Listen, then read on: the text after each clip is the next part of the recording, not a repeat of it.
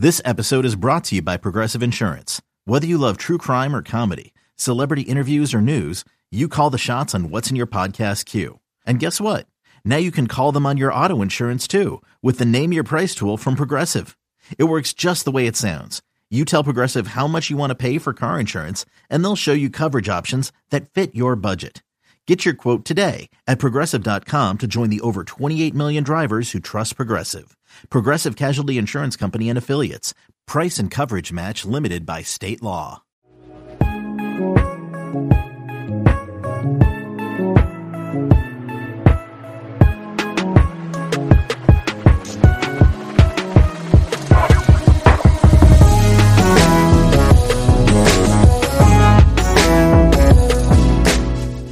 Welcome to another episode of the No Ceilings podcast. I am Tyler Metcalf, joined as always by Tyler Rucker. Tyler, it's been a minute since we've gotten to do one of these. How are you doing? I'm good. I missed you, Metcalf. I'm not gonna lie. It felt weird not doing one, especially with the draft grind getting really crazy. So I'm happy to be back. But I got to spend some time with our guest today. So it was a good trip. It was a nice little trip. Yeah, for our listeners, the NCAA tournament right around the corner, but the previous weekend were the conference tournaments, and our own Tyler Rucker and our guest Albert Gim were boots on the ground in Vegas at the Pac-12 tournament. So before that immediately got outdated, like everything in our society seems to do, I wanted to make sure to get these guys' thoughts because they were there in person and saw some really important prospects for this upcoming draft. So Albert, before we get into it, how's it going? Welcome back. You're in my good graces until you screw up my name, and then I will promptly kick you off. It's really good to be back with you guys. You guys are unbelievable. I was thinking before we started recording, this might be one of the most aggressive podcasts we do in a while because Rucker and I are mortal enemies, and Metcalf, for whatever reason, I love to get your name correct all the time. So I'm just happy to be here, guys. Obviously, we're doing some incredible things here at No Ceiling, so I'm always honored and blessed to be a part of it. And we did watch some awesome basketball in Vegas, and it was really fun. So I'm ready to go. Perfect. Well, I think the best place to start out is the best team in the Pac-12, one of the number one seeds in the NCAA tournament, someone who I think should be at least a top 10 lock, and that's the Arizona Wildcats shooting guard Benedict Mathurin. Rucker, I just want to kind of start with you. You are the Arizona local guy. What were your impressions with Mathurin, just seeing him up close, and did they really differ at all to kind of what you've just been watching on tape? Yeah, so, I mean, it was awesome going to finally see all those guys in person, and I was pumped to go with Albert because we did that earlier in the year, did a Vegas trip to go see some prospects when it was with, Chet and playing against UCLA and all the big boys there. But the Pac-12 just has so many intriguing prospects in this class. And, I've been buzzing about Mathurin leading up into that tournament. And it was a good opportunity for me to kind of see him going up in the brightest lights. Everyone loves that tournament. That's a very popular stage. There's usually a very competitive slate of prospects and games. And Mathurin was obviously, who I wanted to watch the most. And I think what stood out to me the most, and I think Albert will agree with me on this, was he is built. I mean, he's stocky. He's in really good shape. Like you watch him on tape and you think he's in good shape, but when you see him in person, like he is a ball of muscle. So that also kind of intrigued me because I was like, okay, he's got a frame that looks like it's ready to take on and dish out contact even at the next level. And you can see that when he gets downhill and he wants to mix it up inside. I know he's listed at 6'6", but he does some work around the boards. Like he's not afraid to mix it up with the tall trees down there. So Mathurin pretty much confirmed what I thought. The couple times we saw him, he had a really strong game. And then one game he kind of had a struggling shooting performance, but he still made an impact in a number of ways. So it confirmed everything. I didn't leave there being like, oh my gosh, I got to move him up 5 spots, but I didn't leave there also going, I got to move him down. I felt pretty good. I have him 8th right now on my board. I feel very good about that, especially after seeing him in person. Albert, not to air out your dirty laundry here, but in group chats, you have thrown around the name Amon Shumpert in connection with Mathurin. After seeing him in person, a little more sample size, where are you at with him right now? So, okay. First off, yes, I have. I thought this was going to be fun, and we're grilling you. Oh, I have thrown the name Iman Shumpert out there before, and I'm not going to take it back because I did feel that way for a while. But I'll say this: seeing him live, it's funny, Rucker, that you mentioned his frame, because that was the first thing that I wanted to talk about as well. He's a big dude. I don't think he's 6'7". I do feel like he is closer to 6'6", but the shoulders, the frame, he's a big, strong guy. And you see it in his play. We're not talking about show muscles here. It's all functional. He's using it. He's not afraid to bump bodies with big guys. He's not afraid to attack the rim offensively. He's not afraid to go for rebounds. Like he's a guy who uses his strength to his advantage. I think for me, though, to be honest, I think for Rucker and I, both of us, we were like, hey, we were really hoping that he would have this unbelievable breakout game. And to be honest, we didn't get to see that until the Pac-12 championship game when we weren't there. So that was a little unfortunate for us. But he played well. The shot looks good. I've always been like I've never been completely sold on his shot, but seeing it live, it looked pretty damn good. I can't lie. It did look pretty damn good. And yeah, I think the biggest thing for me, the main thing that I wanted to talk about when it came to Mathurin was I had some questions about him defensively. I thought there were some times that he could float a little bit, kind of lose focus, lose his man a little bit. And, to be fair, like there were some moments there too where he wasn't like all the way locked in. But when Mathurin is locked in, that's the stuff that made me got me to a point where I became a lot higher on him, because there was this one instance against Colorado, I believe. I don't remember who exactly they were playing. Maybe it was in Colorado. I don't know. But he was down in the paint and he was communicating. He was pointing. He was engaged. And that's the part of his game that I was not expecting at all. He was really engaged, really vocal, calling stuff out. And when I saw that, I was like, okay, this is something to get really, really excited about for him as a prospect, even on the next level. Because I always thought of him as kind of like a passive, quieter guy. But at least for certain stints there defensively, to see how vocal and locked in he was, that really kind of changed my mind a lot about him and made me feel a lot better about having him in my top 10. His defense has definitely been one of the bigger frustrations with me, not necessarily in production or whatever, but just figuring out who he is as a defender. During all of that, Rucker, you were nodding your head a lot. So where are you at with him defensively? Are you encouraged? Are you frustrated that we only get it in spurts here and there? If he's not supported by one of the best, defensive centers in college basketball, does that defense fall off, or does it pick up because he knows he doesn't have that safety net? Where are you kind of at with him defensively? Yeah, I wouldn't say frustrated. I'm more, intriguing is probably not the right word. It's just kind of puzzling.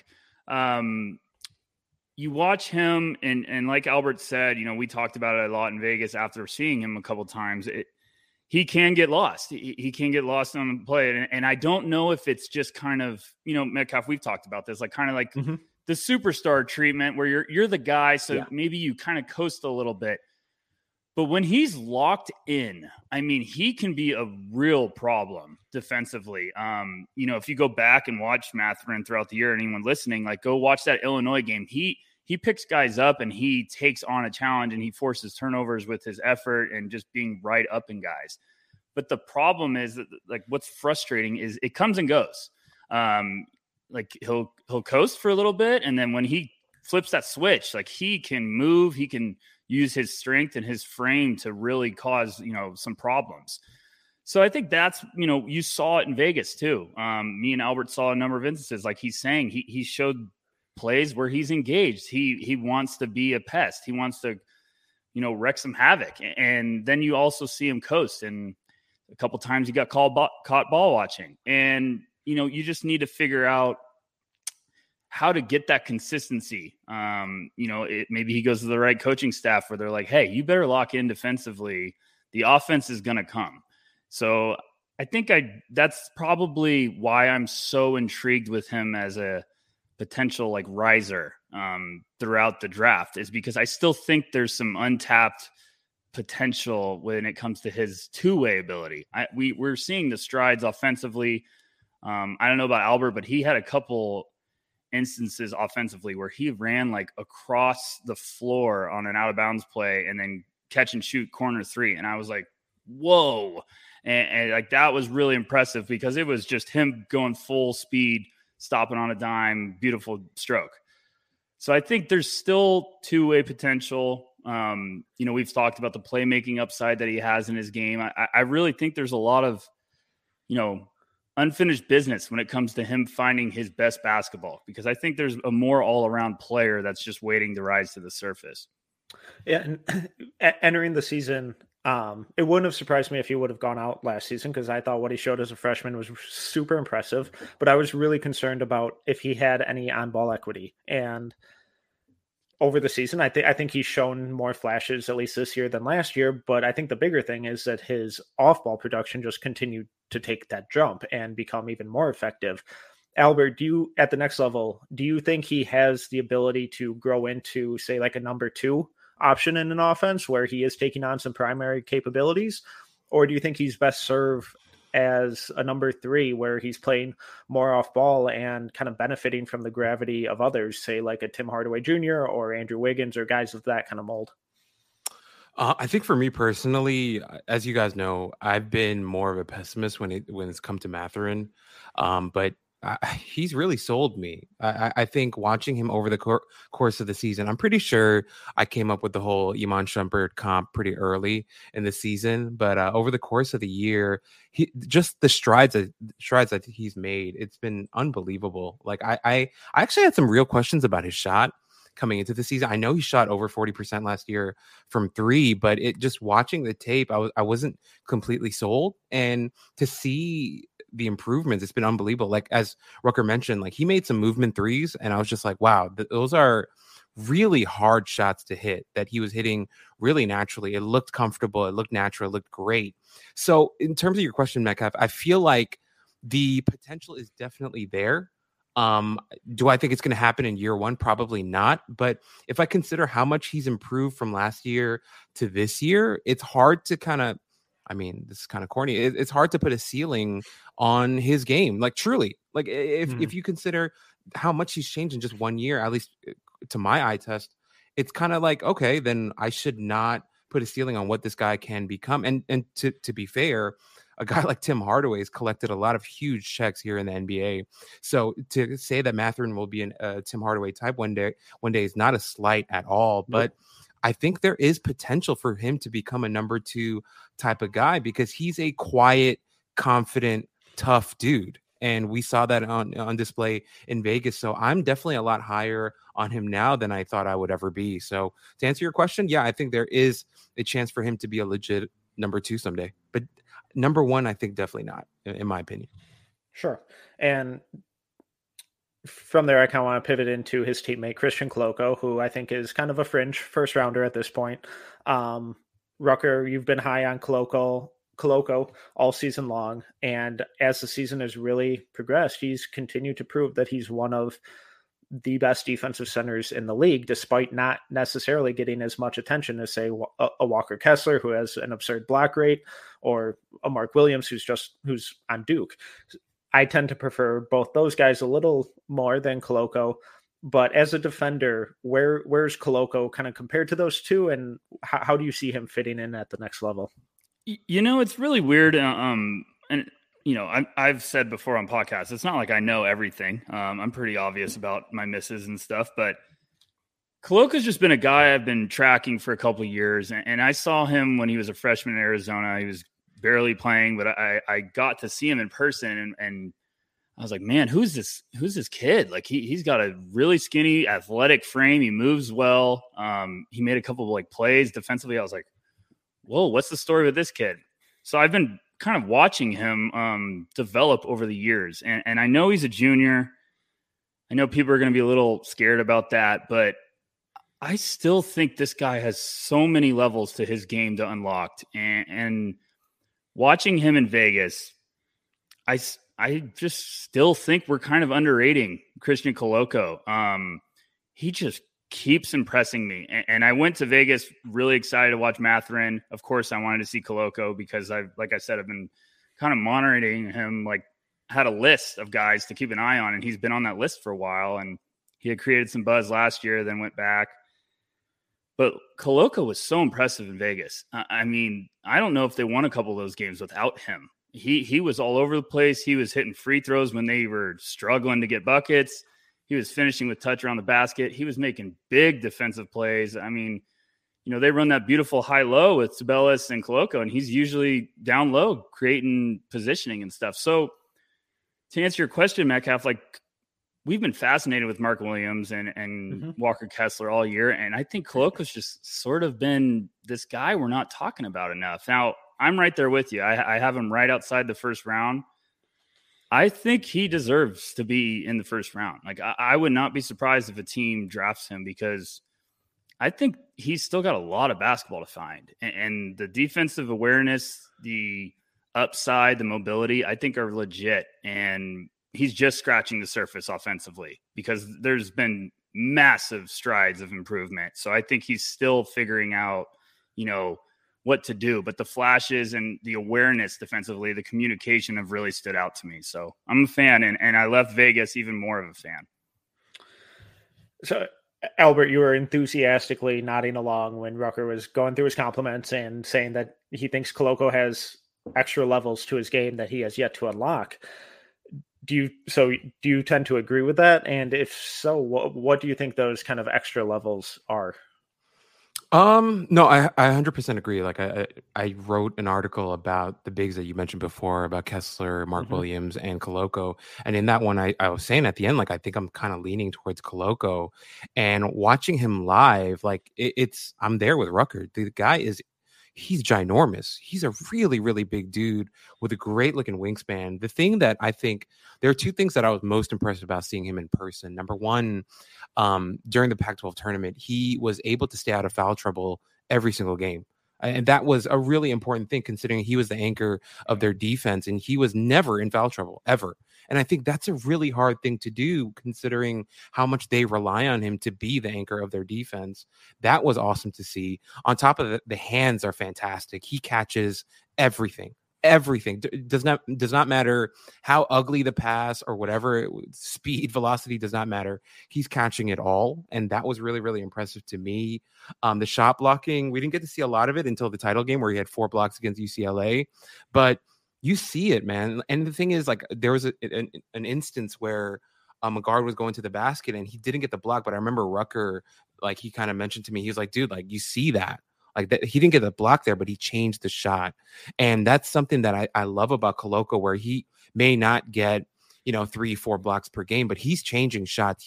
His presence is being felt on the floor. And so I once again, like, I'm really high on him. I think one last thing that I want to throw in there, and if we're talking about him, going up another level, he's a good passer. He's not some unbelievable Jokic level passer, but he's a good passer. He made really good reads and he made some really nice passes. I forgot which game it was, but he's a guy that, like, once again, I think there's a lot more for him to show as he continues to play more basketball. And so I know he's a junior now, but coming into the league, like, if a team were to grab him in the late first round, I don't think they're going to be regretting it because, yeah, he's still raw in certain aspects, right? But there's a lot to work with there. And just the athleticism, the size, the growth alone, I'm very high on Coloco. I really like what you mentioned about his, about his rim protection, because I think that's something that we talk about with Chet too. And it's rim protection isn't just shot blocking. It's deterring shots at the rim. It's altering shots. It's making guys release from different angles or even just dribble completely out of the paint. And as the season has gone on, I think Coloco just continues to show that on a nightly basis. It's discipline, it's awareness, it's timing. And that ability to not foul is so important because these young athletic shot blockers who just chase blocks always get in trouble. And it doesn't seem like Coloco really does that. Oddly enough, in the NBA, it kind of seems like the starting center position is one of the more versatile in the league right now, where we have guys like Karl Anthony Towns to Jokic to Steven Adams to Valanciunas to Bam, and it's all these different types of players. Right. Rucker, does Koloko have the ability, or could you foresee him kind of breaking that threshold to become a starting center? You know, I really can. What's just so fascinating about him is I think the strides he's made in his game over the years is why I'm convinced like he's still got some really good basketball to figure out. Now, you know, someone might draft him and he might take a while to all of a sudden become a starter, but that's the type of player you really want to draft because, you know, reports have been he's a great kid. He works his butt off. You see it on the court. He's playing as hard as he possibly can, and he's not ashamed to be like, okay, I'm gassed. Take me out. I need to catch my breath. But it's all of a sudden it's 2 minutes and he's running back to the scores table to come back in. So you can see the determination, especially defensively. He wants to take on that challenge. And, you know, if you go back and watch him, you know, he's played some monster opposing centers, and every one of those games he's rose to the occasion. And you know, against Hunter Dickerson this year, who's one of the biggest forces, you know, especially Metcalf being a Michigan boy, he had 22 and 7 with 4 blocks. Goes to Illinois, plays Kofi Cockburn, and you know, he didn't have a strong offensive game, but he had 4, 7, and 4 blocks. And if you watch that game, he gave Cockburn a nightmare. And, you know, UCLA, you know, championship game of the Pac-12, he had 13, 10, and 4 blocks. So I've just been intrigued with what he's done.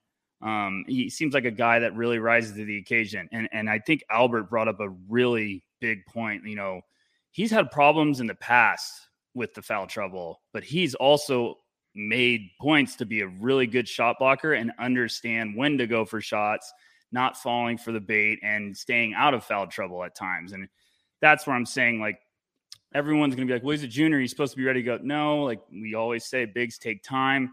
So I think Koloko could be one of those late first round guys that a team could be like, hey, let's start him out as a, you know, kind of a depth piece, let him groom, you know, maybe a team like OKC with 3 first round picks. They take him with their last pick. And I just really think that's an intriguing piece that, you know, like I said, we've talked about Walker Kessler. We've talked about Mark Williams. Koloko needs to be in that conversation too.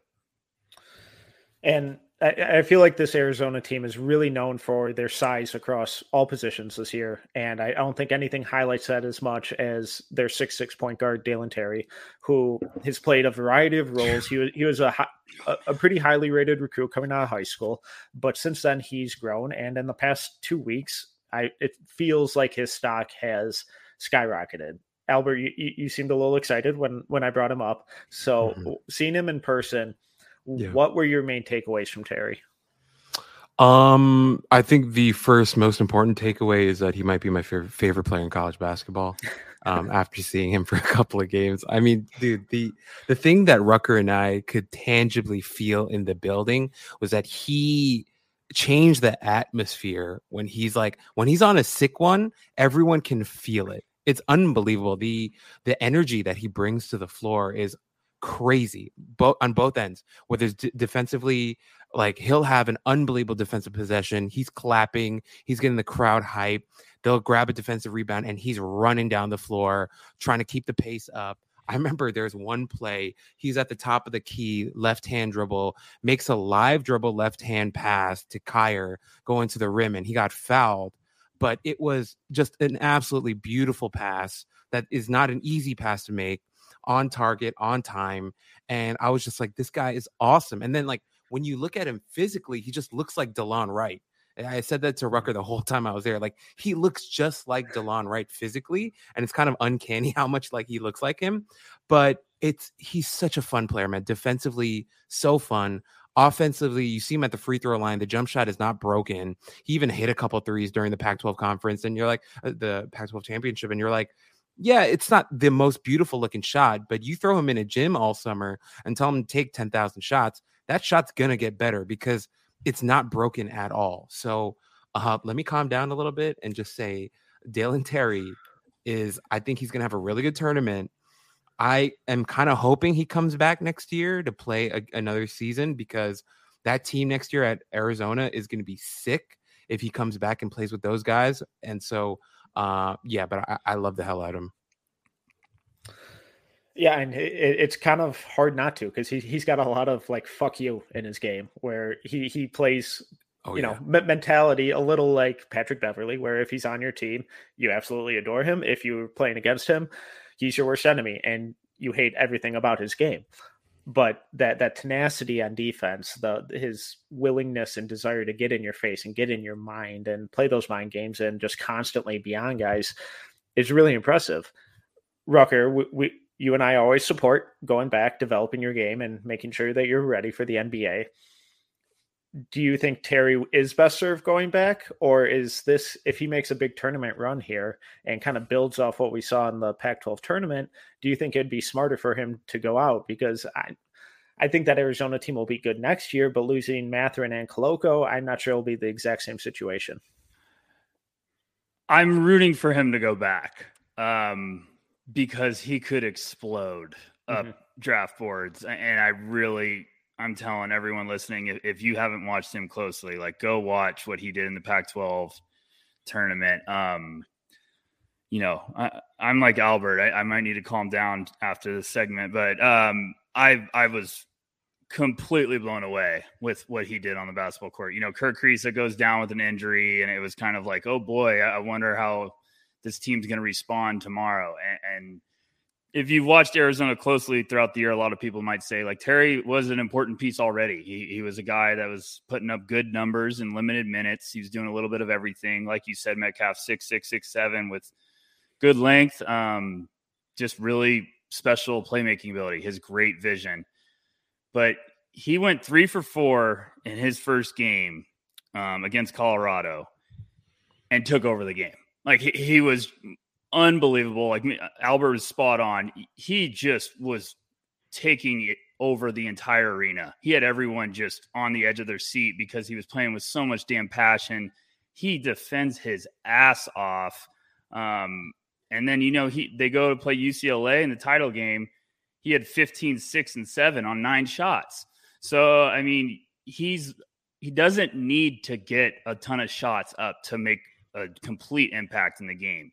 And he even had a possession, I think it was against UCLA, where I think it was a 2-on-2 maybe, fast break, and Mathurin was running alongside him, and he was running right up the court, and I think UCLA was waiting for Mathurin to get the pass, and he just was like, fuck this, and he just threw down a tomahawk slam, and he's just like, you're going to give me the runway, I'm throwing it down. So a lot of people were worried about his shot. He had a couple while me and Albert were there, and I was like, that shot's not far. Like, that shot is okay. Like, he's going to be all right. So he's making a case to come out this year. I think some team's going to try to convince him. Like, I think every guy should go test the waters, get some feedback.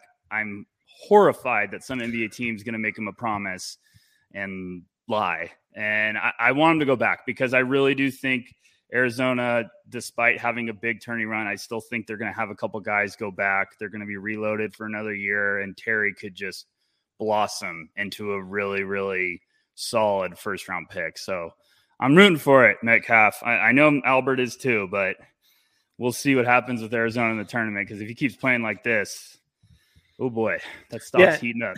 Yeah, and it's really interesting, because just thinking about him, even from last year and the beginning of this year, everything you guys have been talking about, the defense, the athleticism, the passing. I love his anticipatory passing with like cutters and setting guys up in that realm.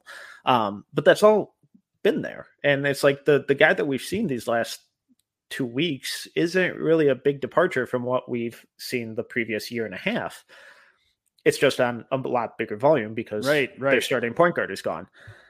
So when you guys say that you may need to calm down on him, what are we talking? Where are you putting him right now? Oh, yeah, numbers. Yeah, I'm making you put a number on it. Wow. Okay, Rucker, can I go first? So yeah, for me, please. What I'm thinking right now, real crazy. I know. Bail him out. So if he were to come into the draft this year, like I would have no problem taking him in the second round. Like, I really do feel that. Like, even like early, middle, second round, I'd feel totally fine taking him, because you're just making a bet that he's just going to keep getting better from here. Like, if you look at his stats right now from his freshman year, sophomore year, you can kind of feel like, oh, that bump is coming next year. If he comes back for his junior season, you're going to see 15, 7, and 7 and be like, all right, cool. First rounder, no problem. And then, like, when I look at the roster too, like, I feel like next year Tubelis is going to come back, Kreese is going to come back, Balo is going to be there, right? Who that guy Ball, right? He's probably going to be there as a sophomore. That's a pretty fun roster for him to come back to and potentially be like the superstar there. So if he goes back and has like a 15, 7, and 7 next year, he'll be in the lottery, no problem. So that's exciting for him. But if he came out in the draft this year, I'd have no problem taking him, like, I don't know, in the 30s or 40s. Rucker, he filibustered long enough. If he declared this year, yeah, I'd take him the first. I would 100%, if I was picking the late 20s, I'd take him in the first round. Because I think there's a lot of uncertainty. I've said this with you, Metcalf. There's a lot of uncertainty with this point guard class. Yep. And he is going to be a gadget guard. He is going to not need to score to really help your team. And his thing is why I want him to go back for another year is he needs to put on some weight. He's around, ESPN has him at 6'7", 195. He just needs to put on some smart weight just to kind of deal with the wear and tear of going up against bigger guys or going in the paint, stuff like that. He just needs to fill out a little bit. But boy, there's some really fun basketball in that type of talent. And it's like you're saying, Metcalf, he's playing 26 minutes a game this year, and he's averaging 7-4 and almost 7-5 and 4 on almost 50% shooting. So he can produce. It's just now we're getting it at a higher volume, like you're saying. And I think guys like that that have still so much upside, I really do think someone's going to try to promise him, because I hate the term with every inch of my body, but that's the pre-draft philosophy, where I think it's better to say draft and develop. You draft a guy and develop him for a while, and then you all of a sudden just, unleash a monster. And I really do think Terry, like, I know that's a hot take. Albert's right there with the 30 to 40. That's probably realistic if he declared. But I do think, like, the Warriors in the first round might be like, yeah, we'll take it. We'll just add another serious upside guy that, that's some Sean Livingston vibes, the Golden State Warriors, Sean Livingston vibes, if they got him in it, but that also might be one that can shoot from outside. So I just really, really like his game. And I think he's 19, according to Real GM.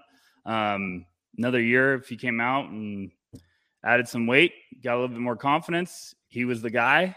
I think he would definitely be a really special prospect to keep an eye on. Right. Yeah, I'm glad that you mentioned Sean Livingston, because like I just kind of inevitably think that with big point guards who are defensive monsters and really good passers, but can't quote unquote shoot. But then, another guy who I think really fits that kind of mold is a guy we saw go in the first just a couple of years ago, Leandro Bolmaro. I get situation and age are a little different, but the playmaking, the defense, the athleticism, the size is all there. I don't think Terry's shot is as broken as Bolmaro's is, but the more we talk through it and the more we kind of go through what Terry's doing and has been doing, it's like, I know a late first, I don't think is out of the question. It feels absurd because he hasn't been on any draft boards really all season.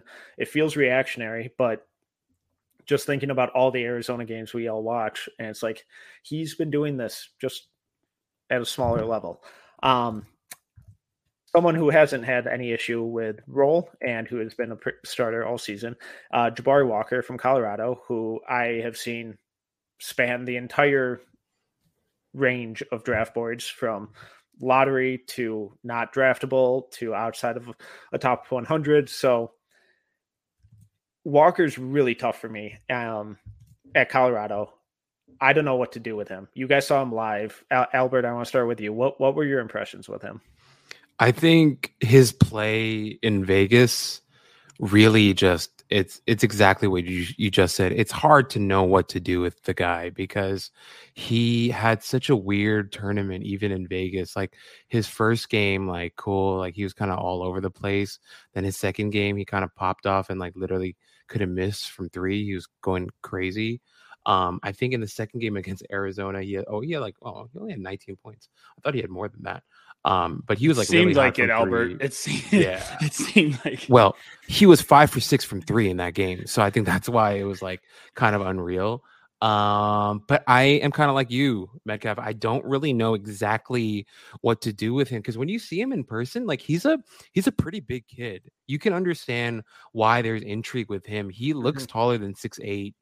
And, I think the biggest thing for us, we're like, okay, is he going to shoot enough? In the first game, he did struggle a bit, right? Although they ended up winning against Oregon. I think he was like 2 for 5 from three, 4 for 11 from the field. Not the best, right? And so, or 4 for 11 from two, I think. And so it's just, there are things where you're like, okay, this is nice. He had some instances where he threw some really nice passes and we're like, dude, that's awesome. That looks really cool. Defensively too, had a couple nice blocks.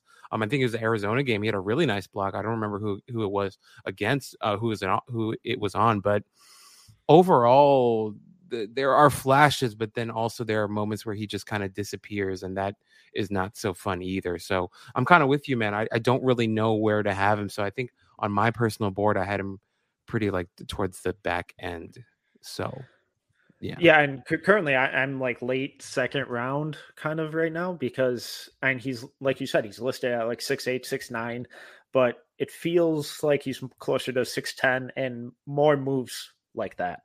And one of my biggest hesitations or frustrations with him is that I'm not quite sure how to project him defensively. It feels like they try to play him as a 3, but the way he moves laterally feels more like a 4. I don't know if it's just he's stiff or heavy-footed. Rucker, what were your impressions of him as a defender, both kind of on and off ball? Yeah, we went to that tournament, and Jabari was who I had a bone to pick with because I'm like you guys. I was so just kind of all over the place. I was like, man, I don't know what to do because, Smoky Walker's kid. Obviously, I'm a sucker for bloodlines in the NBA. And like he's been on a tear lately for Colorado. I mean, his last 17 games, he's averaging 16 points, 10 rebounds, and his shooting splits are 47, 45, and 85. So, I mean, like Metcalf, you and Albert probably are the same way. Like you can't ignore production for too long. You finally have to be like, okay, what's going on here? And me and Albert watched him against Oregon. And he had a really, like, if you looked at the box score, you'd be like, yeah, he had a great game. He had 18 and 16. But it was weird because me and Albert watching, I was like, man, I don't know. Like, it was just kind of all over the place offensively. And then Arizona, he goes crazy and he can't miss a shot from three. And I was like, I guess, Albert, we're getting the Jabari Walker game. Like, he was just a force. And that game, I left the Oregon game kind of like, I don't know. And then that Arizona game, it wasn't just the outside shot. Like he was active defensively. He was making plays, passing. You know what it is? His defense, when he's locked, he can be a problem. Like he has that potential to really, I think he's more confident defensively. Like he moves around the floor with definitely a higher feel and like confidence, I guess. I was trying to get a little bit more creative than using that word twice, but no, you nailed it. That was impressive. Yeah, thank you. I appreciate it. You know what it is offensively? When he has to put the ball down, I don't think he knows what to do. Still. Oh yeah. Yeah. Because he can finish around the basket, he can get to the free throw line, he can space the floor, but when he has to create, I think his body's moving before his mind. So he's like, he just has to figure out some counters. He has to figure out, like, an NBA team is going to be like, is he going to just be a floor spacer with defensive ability? Because there's talent there, and the numbers have been really impressive, but I'm still unsettled about him. Mm-hmm. Like, I still am struggling where to want him because I want to buy in, especially because of what you're saying, Metcalf, like defense. I was impressed defensively. because he can really offer some rim protection. He came out of nowhere a couple times where I was like, whoa, that was nice. And it was against Arizona. And he's big. I think that's what I said to Albert. Yeah, he feels bigger than the 6'8" or 6'9" that he's listed. Yeah, he felt 6'10" with length and gonna add weight, good weight. Like the moment he walked on the court, I grabbed Albert. I was like, Albert, he's big. He looks big, and it's just one of those interesting ones. Like I think you get late enough in the second round, I think some team's going to be like, that is the type of developmental piece we want to gamble on. Because there's flashes. I just think he's got to figure out the rest of his offense. Like there's got to be some versatility, because if the outside shot's not falling, I'm not sure what he's doing, because it's just like the handles come and go. And if the first look isn't there, I think he kind of gets to like what am I doing? But Albert did tell me a couple times, like, he's impressed me with his passing. I was like, yeah, I was not expecting that. So I know I rambled a little bit there, but that's how puzzled I am with Jabari. Like I want to buy in so bad. Yeah, it was fitting, but I think the most important thing that you pointed out was his production over the last 17 games, because he got off to an absolutely horrid start. And you went through his shooting splits, and he's still only at 35.5% from three on the season. So that really shows you how rough of a start he got off to. And the fact that he's built it back up to where it is now on 3.2 attempts per game is really impressive, because last season he was at 52.3% from three on 1.7 attempts. And the fact that the free throw percentage has remained almost identical on almost triple the volume, I think is a really good indicator that this rough start to the season is more of the outlier of who he is as a shooter than what we've seen recently. The issue is, what is he on offense? And Albert, we've all kind of said that he feels bigger than whatever he's listed at right now. The fact that he doesn't seem to do much, putting the ball on the ground, but he is really effective in the post. Could you see him as like a small ball five at the next level in a 5-out system? Yeah, I mean, I think that kind of has to be where he's at. I think he has to play the 4 and maybe a little bit of small ball 5.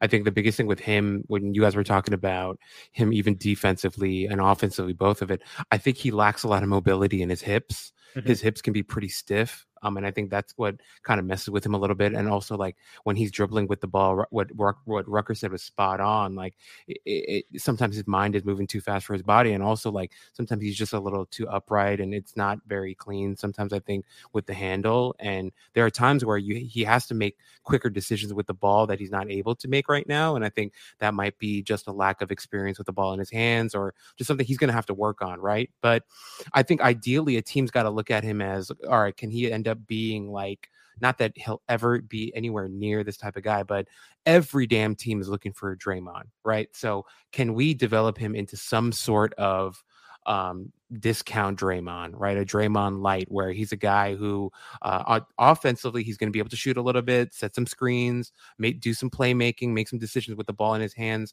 as a passer, and then hopefully defensively being 6'10", using his size and his length. And as Rucker mentioned, like, some of the instincts with him defensively were really, really good to see, especially against Arizona. He was doing stuff that we were just not expecting at all. And I think the biggest difference between the Oregon game and the Arizona game was his mentality. I think he knew the moment and he knew who he was playing. And he was like, oh, I'm not just going to like sit back and have a shitty game and have NBA scouts be like, oh, all right, this kid didn't bring it in the biggest game of the season. Like, he really brought it that night and he understood the moment. And so that was really encouraging to see, because he stepped up his game for a big game. And that was it.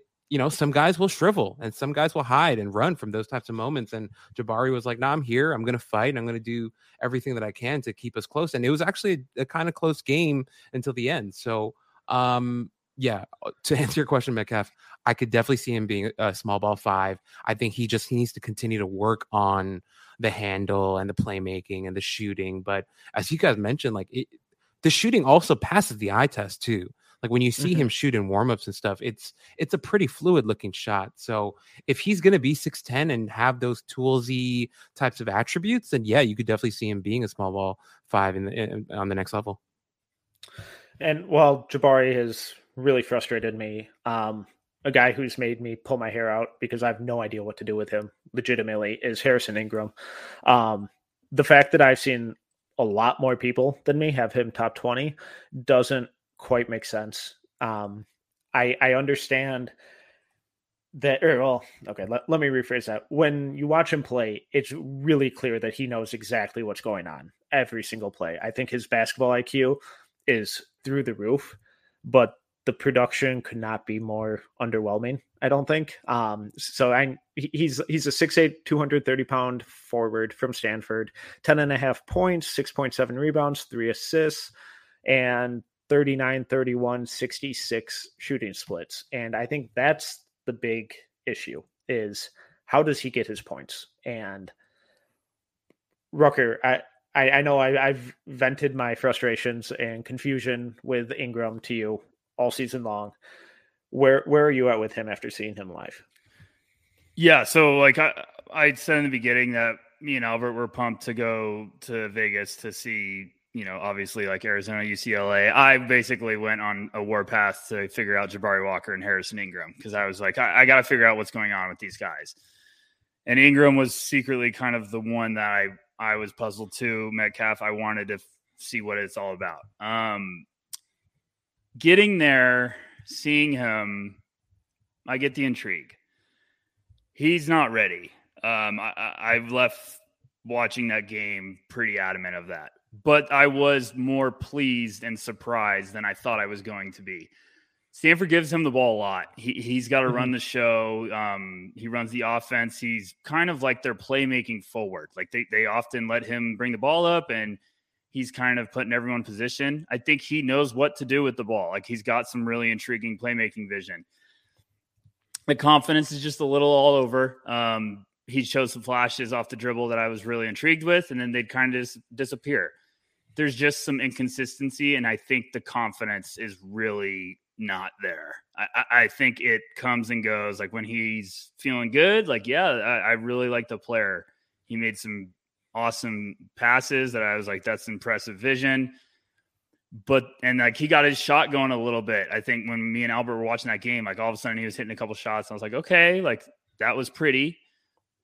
But there's also, he can spray it. So I just think he's got the frame looks good. Like he's got some good muscle. He's a little thick. I think he needs to like kind of not slim down. I think he just needs to he needs to spend an off season in the weight room, add a little bit more muscle, and he'd be a brick shit house.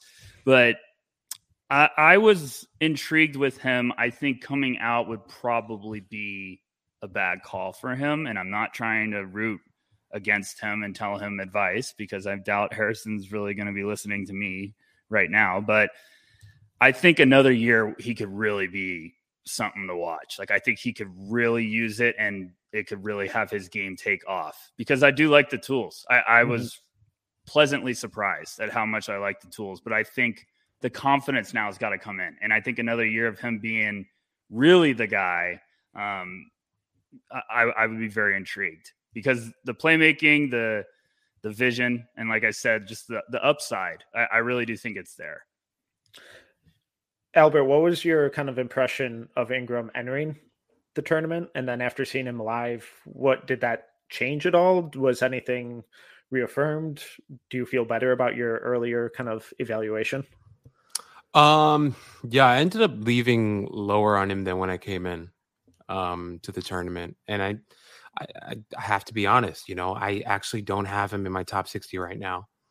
I took him out of my top 60 after seeing him live. And it's a couple of things. I think, Rucker, as you mentioned, the playmaking, you see it. Like you talk about guys who have feel on the court and guys who like are intellectually there. And that like something that I talk about with Corey a lot on the Draft Deck NBA podcast, a shameless plug. But something that I like to talk about a lot when we're talking about guys who are good passers is it's not just that they're good at passing. They can feel their teammates on the court. There's a weird ESP connection that they have with their teammates that you can't really teach no matter how hard you try. And it felt like Ingram has that. My issue with Ingram, and I know like we're in the age of body shaming and people don't like that stuff, so I don't want to shame his body, but you see it in his legs. Like I saw him walking around the court and there was not a lot of definition in his legs, which is weird considering he's a basketball player. And what that told me is like, I think he's got to hit the gym a little bit this summer. And I think he needs to tone down a little bit. I would like to see him kind of tighten up a little bit, with his frame. The word that came to mind as I was watching him, I thought he was a little bit doughy, was how I felt. And I thought it had an effect on his game. He didn't show a lot of burst. As we mentioned with the shooting, like it didn't look very pretty. You see him shoot in warmups and there was nothing about his shooting that made us go, oh, he's going to start nailing these in the game. It wasn't there. It really wasn't there. He was back rimming everything. It didn't look good. He looked kind of nonchalant in warmups too, that I wasn't really happy about. Like when you watch like other guys that I love, like when I watch Jaquez in warmups, he's doing stuff that he's going to try in the game. And I'm like, I love that. Jaime, keep doing that. Ingram didn't have the same energy and I wasn't impressed by that. So for me, I think eventually like next, if he comes back to Stanford and has himself a good season, then yeah, of course, he's going to be a guy that you're looking at given a really hard look in the first round. But right now, I had to take him out of my top 60 because I think there's still a long way for him to go developmentally. Yeah, and it's weird that like with him, the basketball IQ and the feel for the game is almost tangible, where so often those things can be misinterpreted differently depending on who's watching it. But when you watch him, it's like, oh, it's right there. Like I see it, I can almost feel it. And I think another freshman who we get kind of stretches of this with is Peyton Watson. And you guys were there, saw arguably his most impressive 10 minutes of the entire season. You saw it live, and for anyone concerned, just because you played 10 minutes does not mean you suck at basketball. So, Rucker, when you walked away from watching Peyton Watson live, did your opinion change at all, or were you like, okay, yes, this is the 5-star prospect that we were all hoping for at the start of the year? My opinion changed completely, and I would have bet all of the money that I have in the entire world and said that I would have not from going to that tournament. It was insane. It was like almost funny. Me and Albert were like in the stands laughing hysterically. We're like, what is going on? So, if you don't know about Peyton Watson, this was a guy that was preseason going to potentially be a top 10, maybe even top 5 pick. Super lengthy with just really intriguing tools, especially defensively, has some playmaking ability. And, he's just been a roller coaster. It's been a disappointing year. He just hasn't been able to carve out consistent minutes. He's kind of shown a couple flashes and then disappears for a stretch of games. And he came in the second game we saw of UCLA. He came in against USC at the end of the half. And then to start the second half, they played him right away. Me and Albert were like, what's going on? And he played 9 minutes. And it was probably the most impressive 9-minute stretch I've seen in a little bit. Like, I'm not talking about like the big boys with like Chet and stuff, but what he did in those 9 minutes, I was like, that is why he's hyped. That is why he's a top 5 prospect. I mean, he had 5 points, but he was 2 for 2 from the field. He had like a rebound, an assist, a steal, a block. He was all over the place. He was just being so damn active. And I was like, this is what you're talking about with potential. Like that, when I saw Peyton Watson flying all over the court, and his confidence is just, when he has some confidence going, you see why he could be a lottery pick. And you saw the confidence. He hit that first 3 and it was nothing but net. And I was like, uh-oh, here we go. And he was flying all over. He was making weak side rejections. He was crashing the glass. He was driving the lane and finishing with touch. I mean, you were just like, what are we looking at? Like, where's this guy been? And yeah, I left there going, a lot of people out there have said, Peyton Watson has to go back. Peyton Watson has to go back. I don't know. I still think even after a nightmare year, this could be a guy that gets in gyms and in workouts, and teams are like, hey, we've scouted him since high school. we're not judging 1 year. We know there's tools. We know there's a serious basketball player there. I still think he could declare, and I still think he could go a little higher than we're expecting.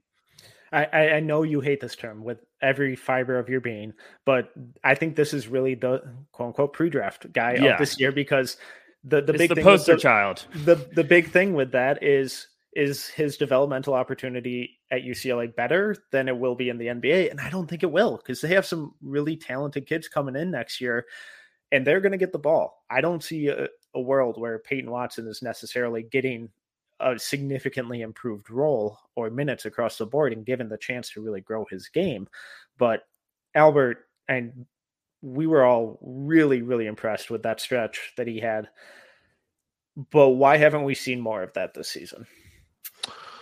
Well, okay. So I think the best way for me to describe why we haven't seen that is to explain to you guys why I have Peyton Watson at 52 on my board.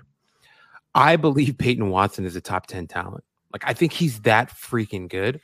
I put him at 52 on my board. Almost, like, I know Mick Cronin will never see my board, but it's like I wanted to send a message to him. Like, you bastard. Because of you, Peyton Watson is 52 you did this on my board. You did this. Mick, you did this. Wicked man. Because watching him during that 9-minute stretch, like, first off, Rucker is next to me just having like a conniption. Like, this guy does not know what to do with his hands or his feet. Like, he could have just started doing a dance in the middle of the aisle. We were losing it, both of us, because it was so impressive. And like, I was watching him defensively and I'm like, wow, okay. For anybody who watches the NBA, you look at the success that Herb Jones has had this season in his rookie year. Right, as a defender, you watch how Herb Jones moves and he competes and he uses his length. You look at like a Matisse Thybulle. You look at all these guys in the NBA who are elite perimeter defenders. Watch those guys and tell me that Peyton Watson doesn't give you a chub. Like, it's unbelievable how amazing Peyton Watson is when you watch him like move on the floor. It's crazy. Like, it's actually crazy. He's such a fluid mover. Athletically, like, it's not just functional, it's not just for show, like, it's amazing. And then he has broomsticks for arms. It's crazy, dude. Like, he has so much length. It's beautiful. It's beautiful. There is, to go off what Albert said, like, there is scary defensive potential, like, really scary. Insane. Like, I'm like Albert, we were sitting there and I was like, look at him move. And you know, we had seen him earlier in the year when he got to play some minutes. I think it was against Bellarmine. Bellarmine, it was one of those teams before they played Gonzaga, and he got to play, and we were like, man, he can move. And then seeing it again, it was just after that first shot went down, and you're like, oh my gosh, this kid it's like the weight got lifted off his shoulders, and he was just flying all over the place. And you're like, oh man, like, some team might just be like, dude, just go play, and we will figure it out. Like, he just needs minutes. Like, he just needs some confidence. And the thing that also impressed me with him was after they took him out, like, he made one mistake after he was just on a heater. And I remember sitting and I said it out loud, and I think Albert was laughing. I was like, Mick, don't do it. And he literally took him out. And I was like, son of a bitch. And literally the moment he took him out, I just watched Watson. I was like, how's he going to react? Because I was like, is he going to be down? And they went on a run, and someone hit a big shot, and someone called a timeout, and he just jumped up and like sprinted out, was the first guy, just like hyping everyone up. And I was like, gosh, like, okay, I get it. I'm a believer. And the last thing I just want to say about him is, you know, there's been a lot of people out there like, okay, he should go back and transfer, or he should go to the G League Ignite. And I'm like, why? No, he should not. Why wouldn't he just get out, go declare, and develop with the team? You know, my hot take has been, if Peyton Watson did the Shaedon Sharp, are we still talking about Peyton Watson as a top 10 pick? I think there's an argument there. Yeah. Like, I really do. But we're all obsessing because he hasn't played a lot, and when he's played, he's looked raw. And it's like, well, fuck. I mean, go watch Giannis in Greece and tell me if you were thinking he was raw. So that's my vent. Right. Now I'm going to bat for Peyton Watson, and I did not see this coming at the beginning of the year. No, really quickly. Go ahead. Like, it's a Mick Cronin thing. Like, I feel like it's Goodwill Hunting. Somebody needs to be Robin Williams and grab Matt Damon and be like, it's not your fault. You know, like Peyton Watson just needs his confidence back because Mick Cronin did this. You did this, Mick. You need to pay because you have destroyed his draft stock. Anyway, I'm sorry. But before I give it back to Metcalf, Mick Cronin's a hell of a coach. Yeah. They're probably going to have a really good tournament. So I'm not downplaying him, but we're just having fun here. We like to have fun, but we're just kidding. I just get frustrated because I was like, let the boy play. Let him run wild. He's a peacock. You got to let him fly. If I was a much better editor, there'd be a million movie quotes and scenes that I'd be I'll take care of it. That I'd be splicing in here. But you guys got a little hot with your takes earlier. We're almost an hour in, so you know, maybe people are tuning me out at this point. So I want to get a little weird. I think Herb Jones and Matisse Thybulle are probably the more appropriate and likely comps. However, what if I said, what are the chances there's some Jimmy Butler in his game? Oh, tell us more. Wait, Metcalf, tell us more. I want to hear more. This is interesting. Yeah, let's put you on the spot. Screw this. Just throw it right back at you. So, why is he Jimmy Butler? But I'm not saying he's Jimmy Butler. He's a Jimmy Butler that needs to go to the buffet. My man's skinny. Yes. But go ahead. So I think that defensive versatility, that defensive mindset, the tenaciousness I think he's a better rim protector than Jimmy. His shot blocking's absurd, especially for 6'7". But I think he can guard, especially once he bulks up almost, 1 through 4. Then the shot's not there. I think that has a long way to go, obviously. But entering the season, what I loved most about him was the passing. And I think he is an absurd passer, especially for his position. Maybe not necessarily like lead guy passer, but someone who can really see the floor, is willing to make live dribble passes, and execute some things that you really don't expect from that position. I think Jimmy Butler defensively. Jimmy Butler, I love Jimmy Butler. He offensively is a damn problem. So I'm not going to say Peyton Watson's Jimmy Butler, but they could both be in that same conversation defensively because like Peyton has that upside. Will he ever reach it? We don't know. He's got to go to the right team. Yeah, that's all I'm talking about. Like 99th percentile outcome. Like, no, I mean everyone's going to hear this and be like, "Oh, Peyton Watson's Jimmy Butler," and it's like, no, he has a very, very, very long road to get to that. Right. But there's really special tools defensively, and it's not just the shot blocking; it's the lateral movement at his size and length. It is the ability to switch on anyone, and he doesn't care. Like he has the confidence defensively right now that he can guard anyone. Like there is no hesitation with that. I think when he's on defense, he's like, "Let's go! I can guard anyone across from me," and I do think. When he's confident, he's a whole different player. Everyone is, but especially Peyton Watson. Like that first shot me and Albert saw him hit, the three-pointer, you could just see like it was a kid on Christmas that next possession. He was like, all right, here we go. Like I hit a shot, like I'm going to be flying all over the place. But he is going to be something to keep an eye on because even the nightmare year, I really do think some team's going to be like, this could be the home run swing that is worth taking. Like Brooklyn, Milwaukee, teams like that might be like, screw this. We're taking this cut, Go ahead, Albert. I'm a fan now. No, just to piggyback off of what Metcalf said with the passing, like he threw an inch perfect lob during that game that we were watching, and then you and I were like, where the hell that's exactly what we've been looking for in terms of playmaking. Like give the guy an opportunity to spread his wings. He's a peacock, right? Let him go. Let him fly. Exactly. He's not just one of these other guys. He can be a main guy, is how we're having fun tonight. But he can, I'm telling you, like he is such an intriguing, fun prospect who should be so much higher on boards. It's just Mick did the damn thing this year. So hopefully he gets more of an opportunity to do that on the next level. And like I mentioned before, like I think like for people maybe who haven't watched as much NBA this season, like Herb Jones is having one hell of a rookie season, and if Peyton Watson can come in and be given an opportunity to do something like that, that'll just be, I think, like the launch pad for him. Like I see that as the floor for him. He can really be a lot more than even what Herb Jones has shown this season, is how I feel.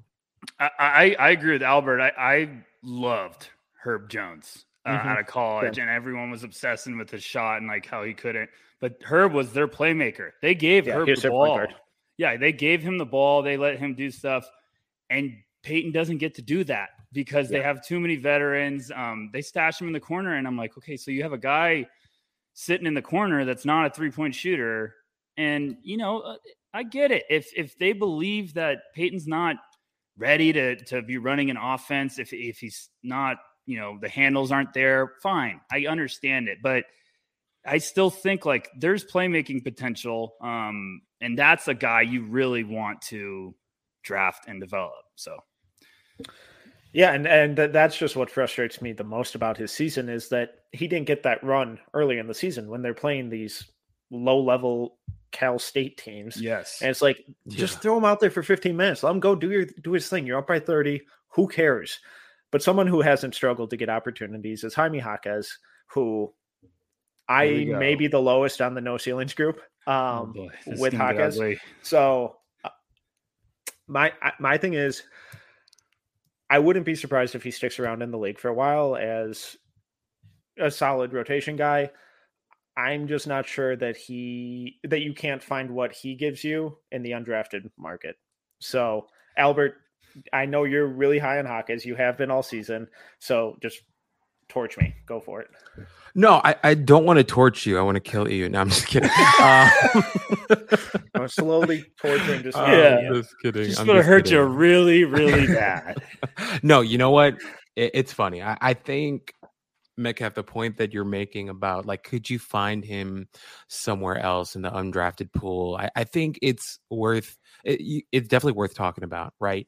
The thing for me though is I've been high on him all season long. Right. Like, especially when he walked past me after using the bathroom and I saw him and his physique and his frame. I was like, this is all after the bathroom, right? Exactly. After he dropped a fat deuce, I was like, wow, this kid looks like Gordon Hayward physically. It was awesome to see how big of a kid he was. And then like we were on the floor watching them warm up and stuff. And he is sneaky athletic. He doesn't really get to show it much on the court. He's not going up and dunking it in people's faces, but he's an athletic wing, But the thing that really changed my mind, did not change my mind, but really reaffirmed what I've been feeling was when we went and saw him this trip, he was hitting shots that you need to hit in the NBA.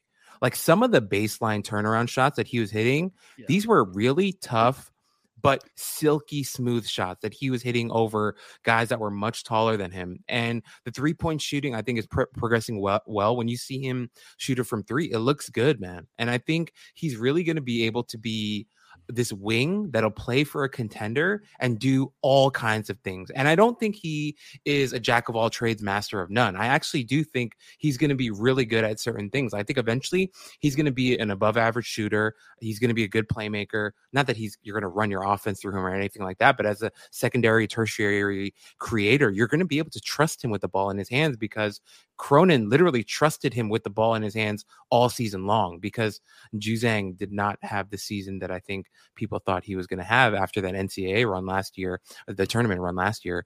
But Juzang is a different conversation.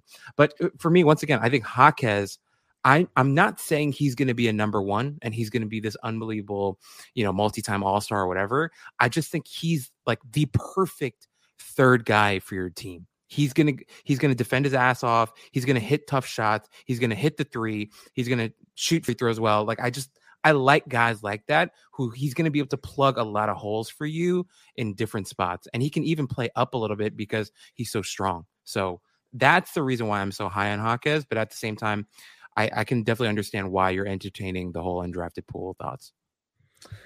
Rucker, you were nodding throughout all that, and I know your thoughts on Jaquez, so I know that you relatively or align more closely with Albert at least. But on draft night, there'll be plenty of guys who go over Jaquez. So if things don't go right for him, if why will teams pass on him? The outside shot needs to be a bit more consistent for Jaime to stick for a very long time. If he could become a consistent 3-point shooter, I think he could play in the league for a very, very long time. I liked his game the first time me and Albert saw him. Those shots Albert's talking about that he hit, I was like, whoa, those are NBA caliber shots. It shocked me because it didn't happen just once. It happened multiple times over multiple games. And I was like, okay, Jaime, like I see you. You know what it is, Metcalf? He's not going to be a sexy pick. He's going to be this guy that everyone's going to be like, what's his upside? It's like taking an offensive lineman. Exactly. But you got to do it sometimes. Like you have to take the smart player that is going to be another piece to the puzzle. And Jaime, like we did our updated big board or composite board at no ceilings. I forget where we had him completely, unless one of you guys know what number it was, but I had him at 40th on my big board. And it won't shock me if he goes earlier than that, way earlier. It will not shock me if a playoff team at the end of the first round just says, give 30. Us Jaime Jaquez. What was he? 39. So 39. So I was one off, I'm pretty much a genius, but yeah, don't. I really do think like I've joked about this and I've pretty much said this with every prospect now, but like Golden State taking him wouldn't shock me. Just being like, that's our bench glue guy that plays really smart that we don't have to worry about. He's going to understand how to make an impact without trying to create his all the time. And Jaime understands where to get to his spots. He really impressed me defensively. I think he's tough as nails. Yeah. When they played USC and he went up against Isaiah Mobley, he was basically like, no, I'm taking Isaiah Mobley every possession. And he gave him fits, and he's given him fits multiple times throughout the year. So I just think Jaime's going to not be a sexy pick to people because he doesn't have all this upside, and we kind of know what he's probably going to be at the next level. But he also might be a guy that you have to have on the floor in crunch time minutes throughout his career.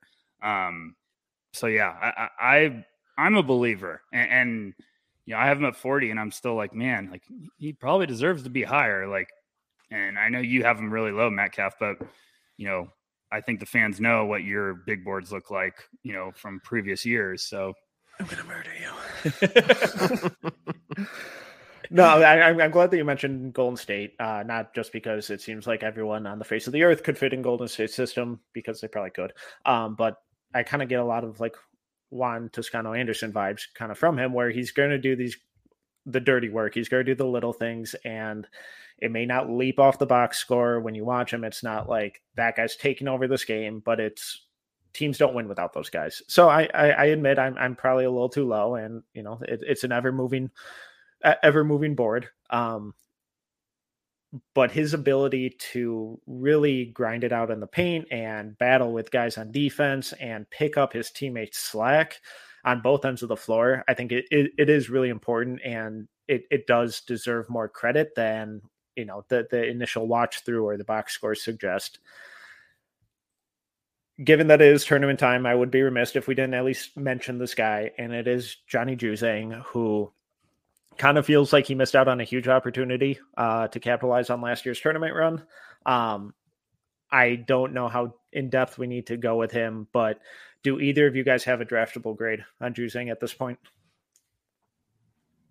I do not. Yeah. I was pretty bummed about watching him. Yeah. I never root against anyone ever. I always wanted to be positive, and just watching him, I was like, man, he's really struggling. Like he's struggling to create, and when that shot's not falling, I'm like, man, okay, what's going on, Johnny? Like, what are we doing? Because he struggled to create off the bounce. He was missing some mid-range shots that were wide open. I was like, man, you never miss those. Like that was your bread and butter last year. Like, so I left a little underwhelmed. it will not shock me if he just goes nuclear for the next couple of weeks. Like, yep. I think we've all seen that. We're all getting prepared for that wild card swing. Johnny just has to kind of figure out like his versatility. I think at the beginning of the year, he was hunting his shot viciously. And then now it seems like it's kind of come and gone. Jaquez has really been hot for UCLA, so maybe that's been playing part of it. I mean, I think he was averaging like 22 points over the last 6 or 7 games for UCLA. So maybe Johnny's like, hey, I'm feeding the hot hand. But I don't really know. It's crazy looking at his stats. Like, they're almost identical to last year. Absolutely identical. He's averaging 16 points per game this year. He averaged 16 points a game last year. Field goal percentage last year, 44.1. This year, 43.5. 3-point percentage, 35.3 last year, 36.2 this year. So, I mean, it's been a disappointment because I thought there was a chance he could take a bit of a step forward, and it seems like it's almost just been the same. And a big tournament run could save him. But I just don't know. I feel like he was a really tough shot maker last year, and yes. I don't know if it hasn't seemed like that's still been as efficient and go-to as this year. It seems like that's kind of gone away or fizzled out. So I'm rooting for Johnny. I hope, I'm praying for him that like he has a really strong tournament again, because maybe some team's convinced and they will draft him. But me personally right now, like I don't have him in my top 60, but like I said, I'm rooting for every guy, and he could be an undrafted guy that goes to Summer League and earns his way onto a roster. Like, there's no doubt that Johnny has the ability to score, but it'll be interesting. Yeah, for me, I definitely don't have a draftable grade on him. I don't have him in my top 60.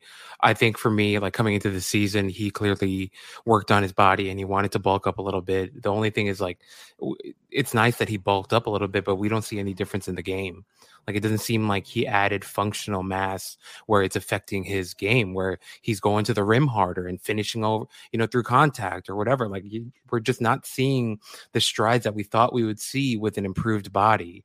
And I think that's been the most discouraging part. The handle looks the same. Like, the handle doesn't look like it's gotten much better at all. So if you consider all those things, like, for me, like, I'm rooting for my Asian American brother and I'm hoping like he can pop off and do well, but it's not there. And all I could think about was like, yeah, like Rucker said, like maybe he has a great summer league, and then 3 years from now he's the MVP of the Adriatic League, and that's not a slight, right? That's not me saying like, oh, he's a failure. I think somebody on Twitter posted this recently, like playing overseas is not a slight against a professional basketball player. It's really hard to play overseas, but I'm just thinking like him as an NBA level prospect, I just don't know if he's there. And I could see him having a very, very successful career overseas, somewhere else in the Greek league, in the Turkish league, the German league, wherever. It's just in terms of like the NBA, I just don't think there's enough pop in any aspect of his game where he would be somebody that you would want to add to an NBA roster, is kind of where I think he's ending up right now. So he might have missed his shot last year. Just to go off what Albert says, like it's a really important point. Like us saying he goes overseas, like a lot of guys go overseas and then figure out how to be a more all-around basketball player and then have very good careers in the NBA. It is not a slap in the face. And another thing, like Johnny's he's on a cold streak right now. I mean, he had a 10-game stretch where he was averaging almost 20 points per game with shooting splits of 47, 43, and 87. And then now his last 5 games, he's averaging 9 points a game with shooting splits of 37, 27, 50. So, I mean, he's trending the wrong way at the wrong time of the year. Now we've seen what Johnny Juzang could do in the tournament, and it very easily could only take one game and then he starts scorching again, because those are complete opposites. Like when he's cooking. But even with that strong stretch of games, I still think Johnny's going to have a tough time, convincing NBA teams that there's more levels to his game, more upside. Like we kind of know what he's had. We just read the stats. He's pretty much had a similar season. I know UCLA is going to have a really strong team going into the tournament, but we'll see. I'm rooting for him. Well, to wrap up our Pac-12 conversation, I just want to get one quick name from each of you on someone to keep an eye on as we make the tournament run and kind of ramp up to the draft. Albert, I'll start with you. Is there anyone who we haven't talked about today from the Pac-12 that you could, see getting their name called on draft night or kind of making an impact as a rookie? Gosh, I feel like the one guy who comes to mind, I don't think he gets drafted anywhere first round, second round. I'm hoping he makes it on a summer league roster and has a good season or has a good run there, because he didn't get to play in the Pac-12 tournament because of illness. But who I'm talking about is Will Richardson out of Oregon. He was a guy who, coming into the season, Oregon, they were really hoping for a lot from him after losing Duarte last season and Pritchard the year before. I think he's a guy who came into the season as a senior. They were hoping for a lot more than what they got, to be honest. But he's a guy that I like, man. Will Richardson's a guy that I wrote about earlier in the season. One of my first pieces actually for No Ceilings, because he's a lefty. He's got a little funk to him. He can shoot it a little bit. I wish he would be a little bit better of a shooter, but when he's open and his feet are set, it looks pretty good. It's just, he just did not have the season that everyone was expecting. And yet I still hold out hope that he can have some sort of NBA career. Of course, like then at the same time, if I look at his skill set and the way that he plays, then I kind of lean more towards like a Michael DeVoe from Georgia Tech. But I still like Will Richardson. I like the passing. I like the little spurts of him doing nice things, but yeah, he's the first guy that comes to mind for me, but he may never even make an NBA roster. So Rucker, what about you? Azulis Tubelis, and I hope I said his first name correctly, is the name that everyone needs to keep an eye on in the tournament. I know we talked about plenty of Arizona Wildcats prospects throughout this podcast, but I think Tubelis has a scary upside. I was very impressed seeing him in person. 6'11", sophomore. He's about 245 pounds, out of Lithuania.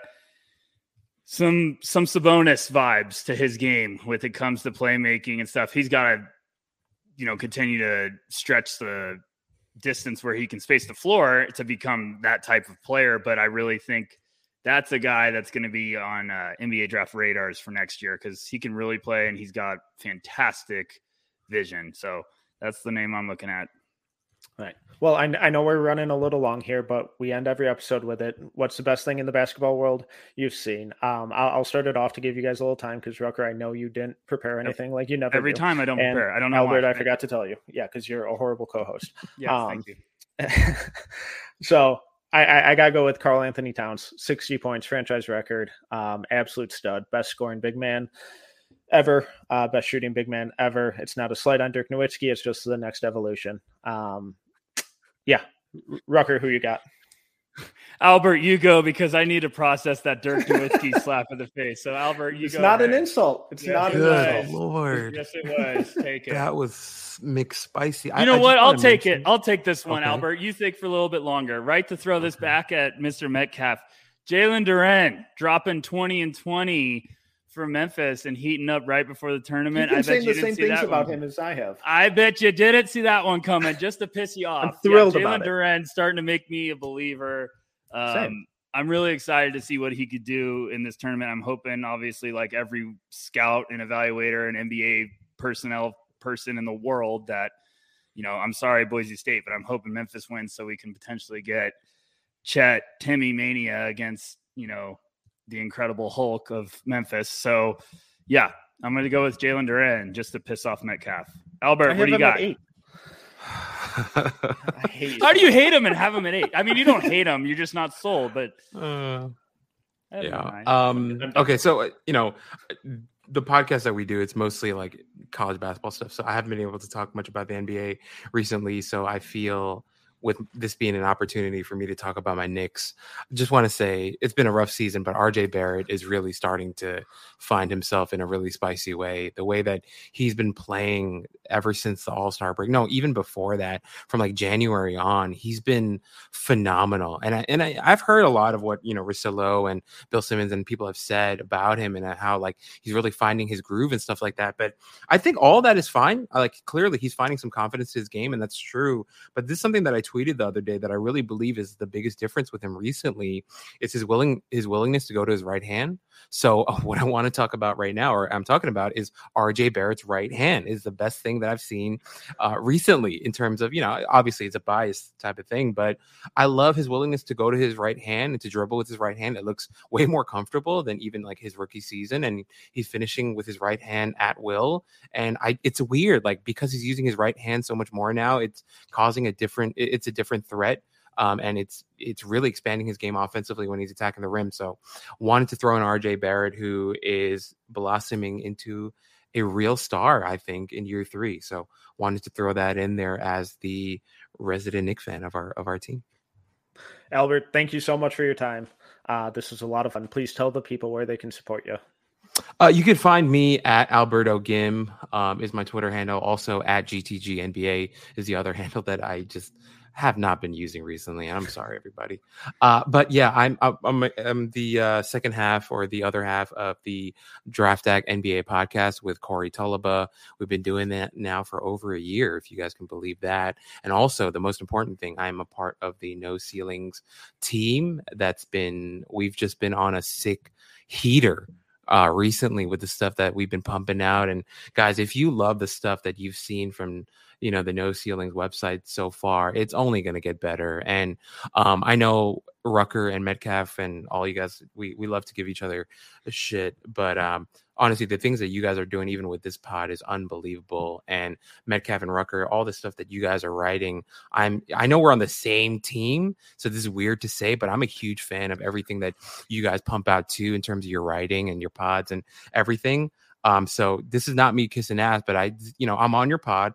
You've given me the opportunity, and I want to say I'm a huge fan of all that you guys do. So shouts to you guys and everything that you guys have been pumping out there. All right. Well, I will send over your payment later for that lovely compliment. Rucker, how can the people find you? How can they support you?